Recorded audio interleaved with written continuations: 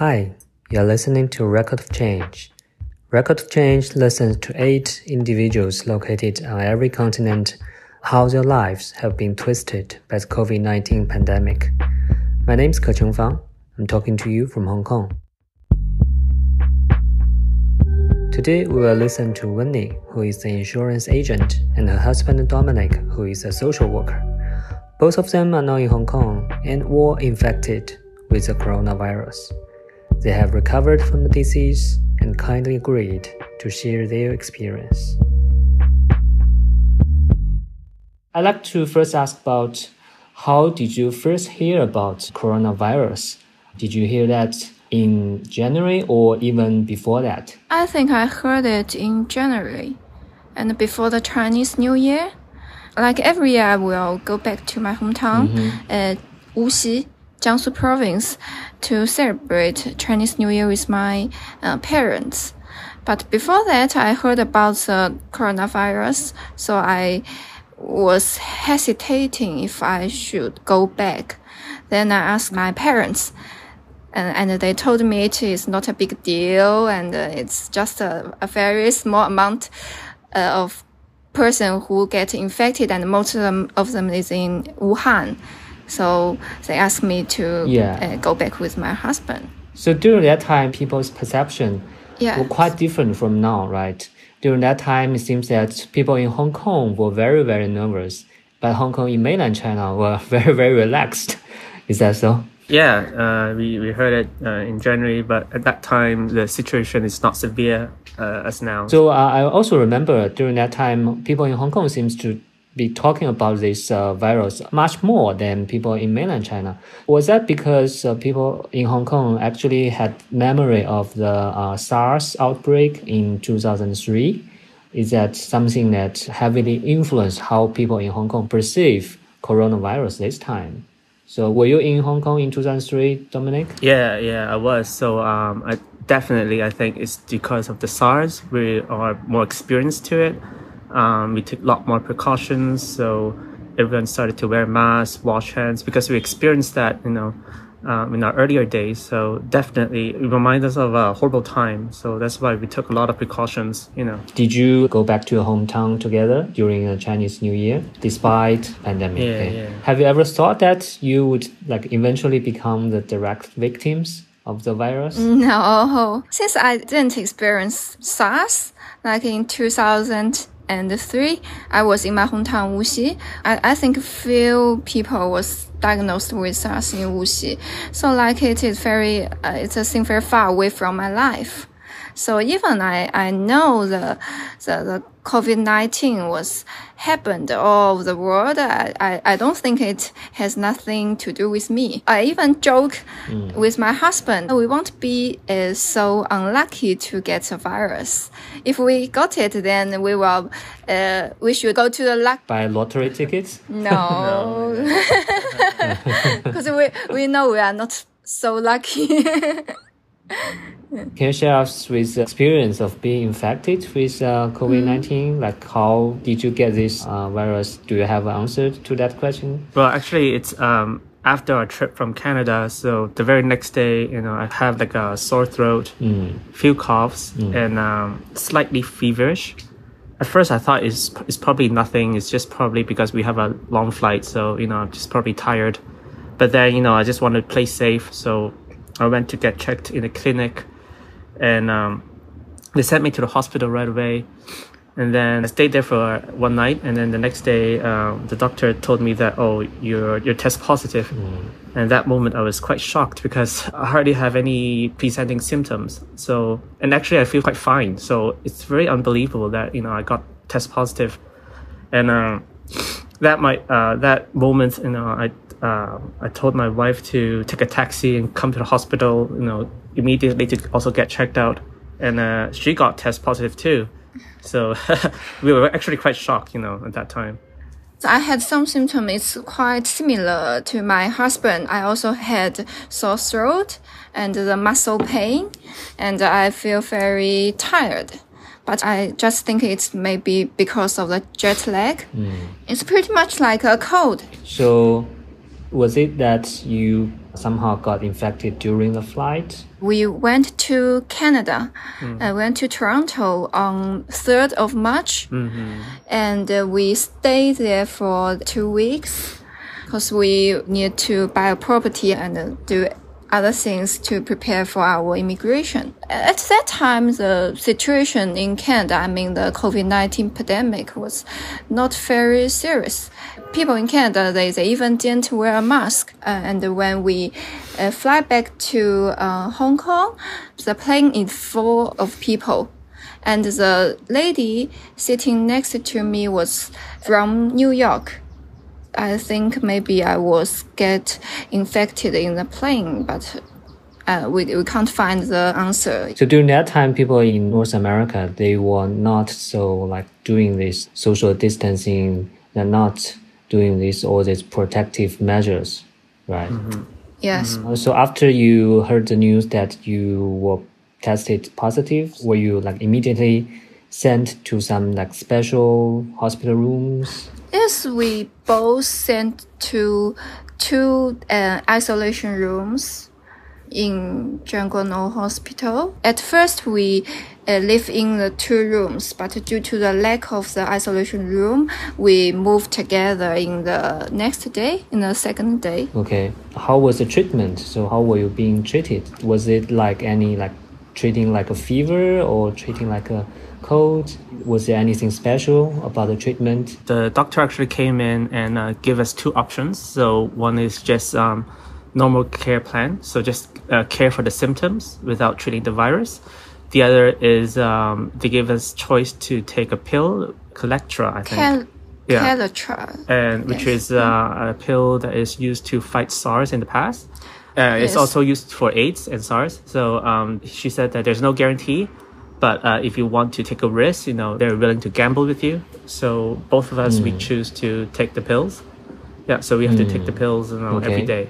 It seems that Dominic spent about 12 or a dozen days longer than your wife in hospital. 47 days. Oh, 47 days in total. Oh, that's really a long time. So in total. Yeah. So did the doctors give any like explanation why you stayed much longer than your wife? No, actually, but in our ward, like most of the female patients get discharged earlier. So majority of them are male patients. So it I don't know, the virus just likes male patients, I guess. So there's no really solid explanation. Yeah, we still know so little about this virus actually. I want to ask you what's your feeling throughout this journey. Like you were very shocked, right? You didn't really expect that you could be tested positive. And then did you feel any like fear or despair because we know so little about the disease? Maybe did you ever have this kind of feeling?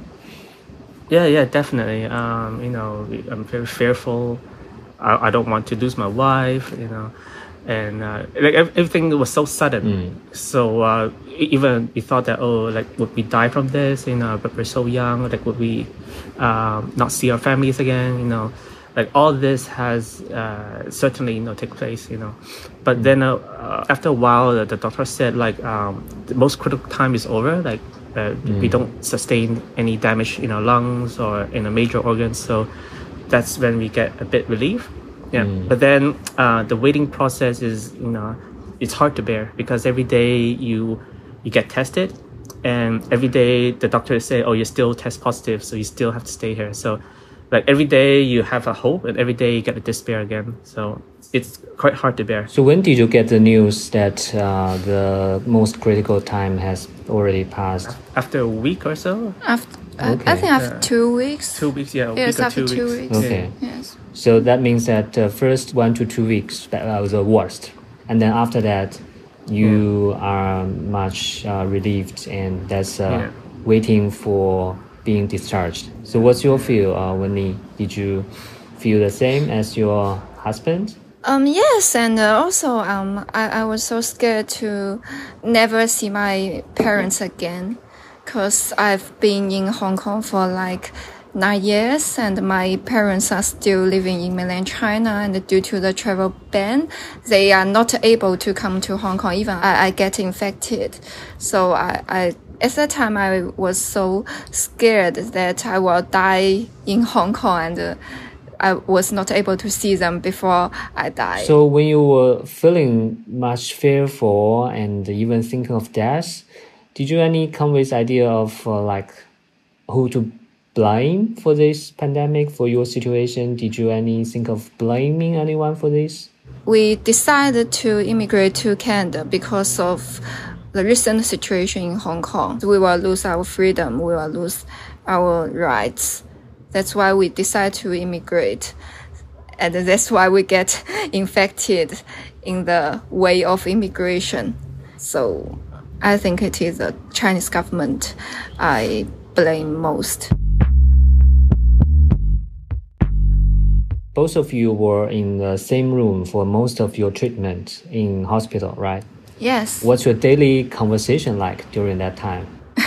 What did you do? Can you go online? Can you use Facebook? Can you watch entertainment programs? Can you do all those things in hospital rooms? There is no Wi-Fi there, but we can use our own signal of the cell phone, but it is limited, so we can't surf online so much time.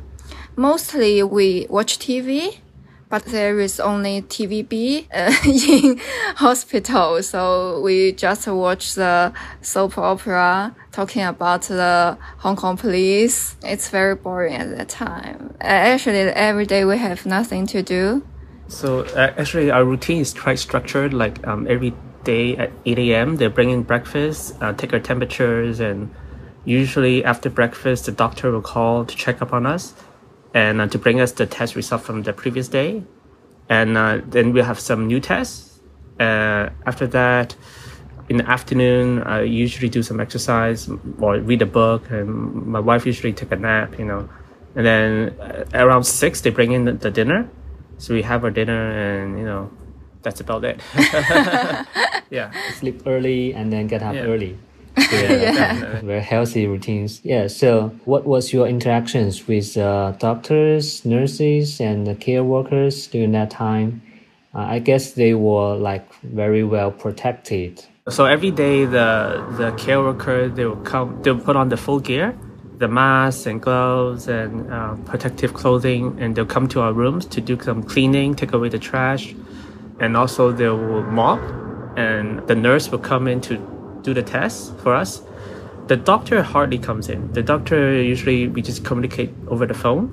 So she'll call us, inform us about the test results and whether or not the pills are, having an effect, and then we also tell them about the side effects, and the doctor will help to match our side effects, So we don't get to see the doctor a lot, but we communicate over the phone usually. So you interacted most with the care workers, right? During that time. Yes. Yeah. Yes. Yeah. What did they say to you? What's your daily conversation like? Most of them are not the professionals, the middle-aged women, but they are very kind and friendly. Yeah. Yes. Since we lived there for a long time, so we got more and more familiar with each other, and sometimes they will bring us some snacks, and sometimes they will even encourage us. Yeah. Yes, they're very nice. Is it allowed that they bring you things from outside? Just occasionally, Yes. because it somehow is coming out from their own pocket, so we don't want to insist, right? But at the same time, the meals in the hospital is very bland, and it's almost the same like every day. So it's good to have some outside food like once in a while. Yes. Also, since we are got infected, so we are asked to wear mask even in the rooms. So every time they came in, I don't want to talk to them to increase their risk of getting infected. But they just talk to us, they just initiate the conversation, so which means a lot to us, I think. Oh, that's very nice of them to do so. Talking about the help and support, did you feel that you got sufficient help from the government? We don't think so. We didn't receive any financial or other support from the government. What about the community and your friends? Well, if friends, like, we talk to them like through the internet, and they give us emotional support. They care about us. They ask about us. So, but then they can never come and visit us. So not even our parents. So the most they can do is bring us some food, but they can only leave it at the door so someone can bring it in to us. So I guess that was quite difficult for you psychologically, right? Yeah. Yeah. Because you were forced to be quite isolated from the world. Yeah. Yeah, since I can't talk too much of my fear with my parents, so mostly I talk to my friends. They give me a lot of emotional support. What were you hearing during your days in hospital? The sound of the air conditioner and also the sound of the negative pressure. The negative pressure, it's like an engine. It's like a small engine. So it goes on like every single day. And because for me, I also wrote it on my blog. So after I got discharged, I heard the birds chirping, the birds, and I heard like cars crossing. And these are, very new to me at that moment. And I felt like the sunshine on my skin. It felt really warm. And, I felt like, oh, okay, I haven't felt this for a long, long time. So, these are some, So something used to be ordinary became totally new to you. Exactly. Yeah. Did you get any new ideas of the world, the life during those dozens of days in hospital? Because when people have nothing to do, maybe they can become a philosopher. Actually, I was a sales person. I sell insurance. So I was very stressful during the last 2 years. But by the time I was got in the hospital, I found that nothing is more important than my parents, than my family members. So yes, now I was very peaceful, even I had no business at all. Yes, because I think our career, our job is just part of our life. Yes, we should focus more on our family. So for me as well, once you experience something like near-death experience, it really makes you reprioritize what you value most in your life. They'll definitely put more weight to my family. I should spend more time with them, love them more. But the positive thing about the experience is I get to read some of the books that I always wanted to read, but I never got a chance to. So I read 3 books. And then, this is something that I enjoy in the past, but I was just too busy with my life, so I didn't get a chance. So it's very good to, to go back to these passions, and also learn to do yoga. So I think it's just you would take better care of your own body, your health, because even if you gain the whole world, but if you lose health, you lose yourself. Yeah, that's quite touching that you still get positive things out of this definitely bad experience. So I hope you have already fully recovered. Is that so? Or did you have, you talk about side effects, did you have any residual effects? Yeah, so I have some impairment with my smell sense. So I'm still going to the smell clinic to follow up on that. So it's not damaged, but it's slightly impaired. Does that mean that you cannot smell anything or cannot smell a certain kind of taste? No, it's just that it smells different. It smells different than what it should be. So spicy things does not smell spicy at all? Yeah, something like that. Yeah. So I'm going through some treatment for that. The sensories, they can grow back. Oh, okay. That's good to know. Yeah. And I think it's a very special experience, right? To smell something differently.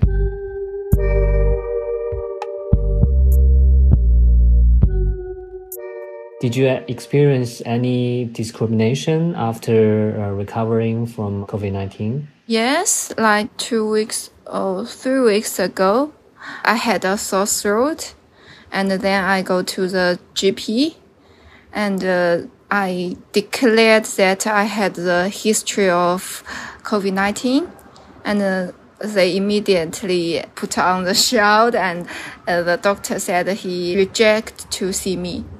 and told me to go to A&E. Even I've been discharged for 3 months and I had no traveling history, but I can just go to A&E. And when I arrived at A&E, I stayed the whole night to get a test again because I had the history. Yes, but it's turned out it's just a normal cold. Can you explain a little bit about the GP and A&E? General practitioner, GP, and A&E is accident and emergency. Are they in public hospitals? Yes, the GP is in private clinic and the A&E is in public hospitals. Yeah. Okay, so the public hospital cannot reject any patients based on this. Yes. But private clinics have the right to do that. Yes, but I need to wait for whole night to get a test in the public hospital. Did you have any discrimination experience, Dominic? Yeah, I think it's understandable because it's a new virus and, it could cause death in certain cases. So I think it's understandable that people are worried, people are scared, people are afraid, So, and I remember one experience where our neighbors, they saw me coming out and they were also opening a door. And when they saw me, they slammed the door immediately. They went back to their own home. So I think it's understandable. So I don't really blame them. So you don't know what would happen, right? And there are cases with the virus coming back with some survivors. So yes. Our podcast actually focuses on change, right? This pandemic changed many things. So talk a little about your original plan for this year. It was immigrating to Canada, right? To starting a new life in Canada. So what was a change to your life plan for this year? And maybe in future, are you still planning to go to Canada? We will still go to Canada, but not this year. We postponed the plan since the unemployment rate in Canada is quite high. We worried we can't find a job there. So we leased our house for 1 year and to see how it goes next year. So you are currently working in Hong Kong now? Yes. So we decided to stay in Hong Kong for this year.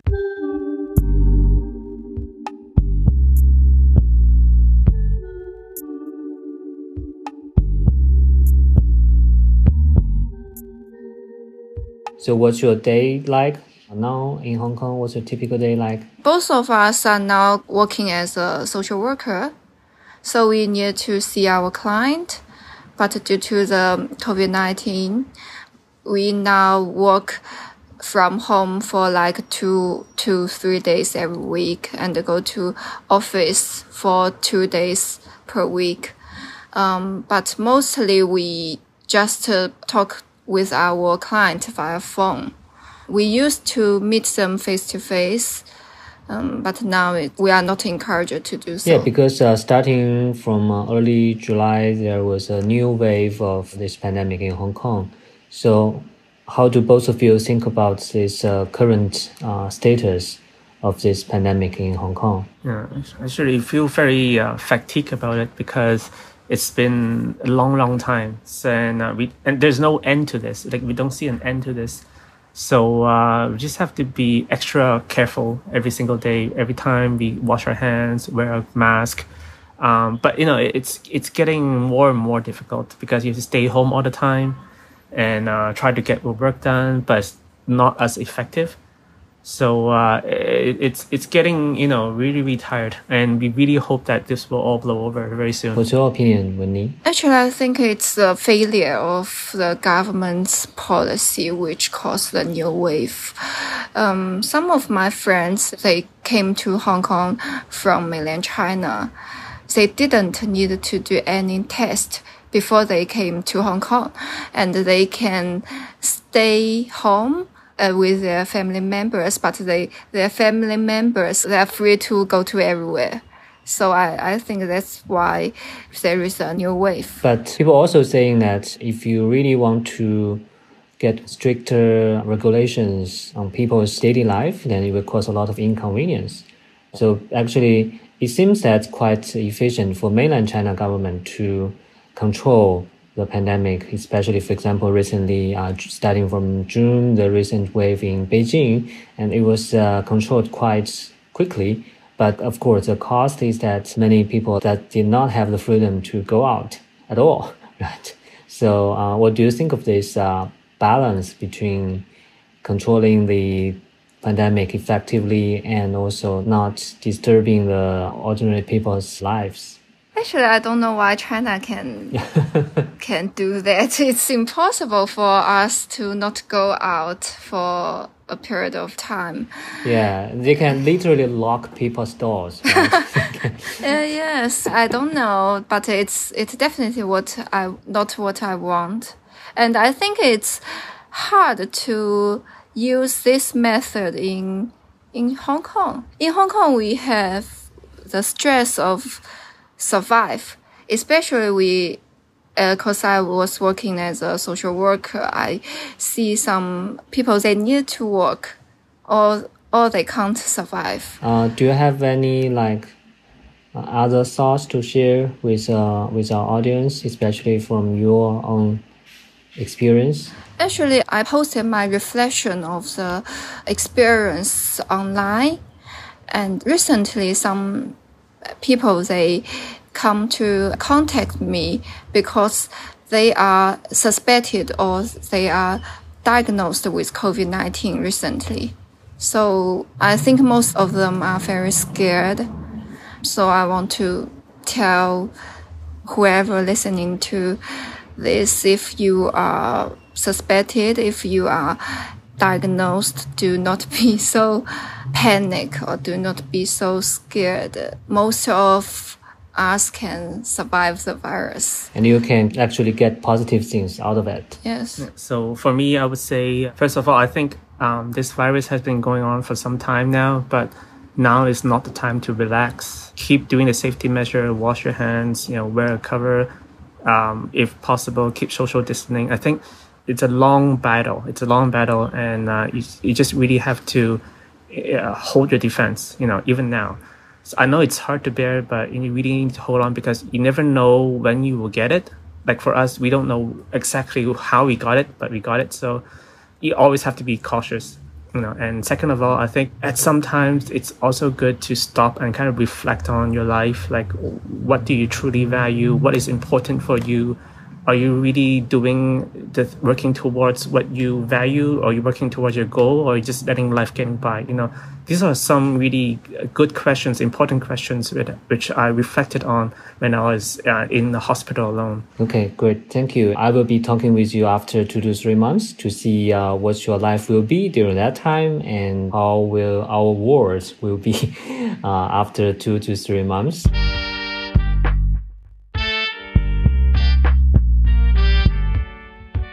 This was episode 2 with Ke Chengfang. Stay tuned for the following episode of Record of Change. We will hear Ray in Manila. Ray is a flight attendant at the Philippines Airlines. As very few flights were allowed during lockdown in the Philippines, Ray took on side jobs as a barista at a coffee shop and a disinfection officer. Follow us on your favorite podcast provider and find out more about stories behind on Twitter, Instagram, YouTube, or our website, recordofchange.com. This podcast is implemented by and with members of the Bosch Alumni Network.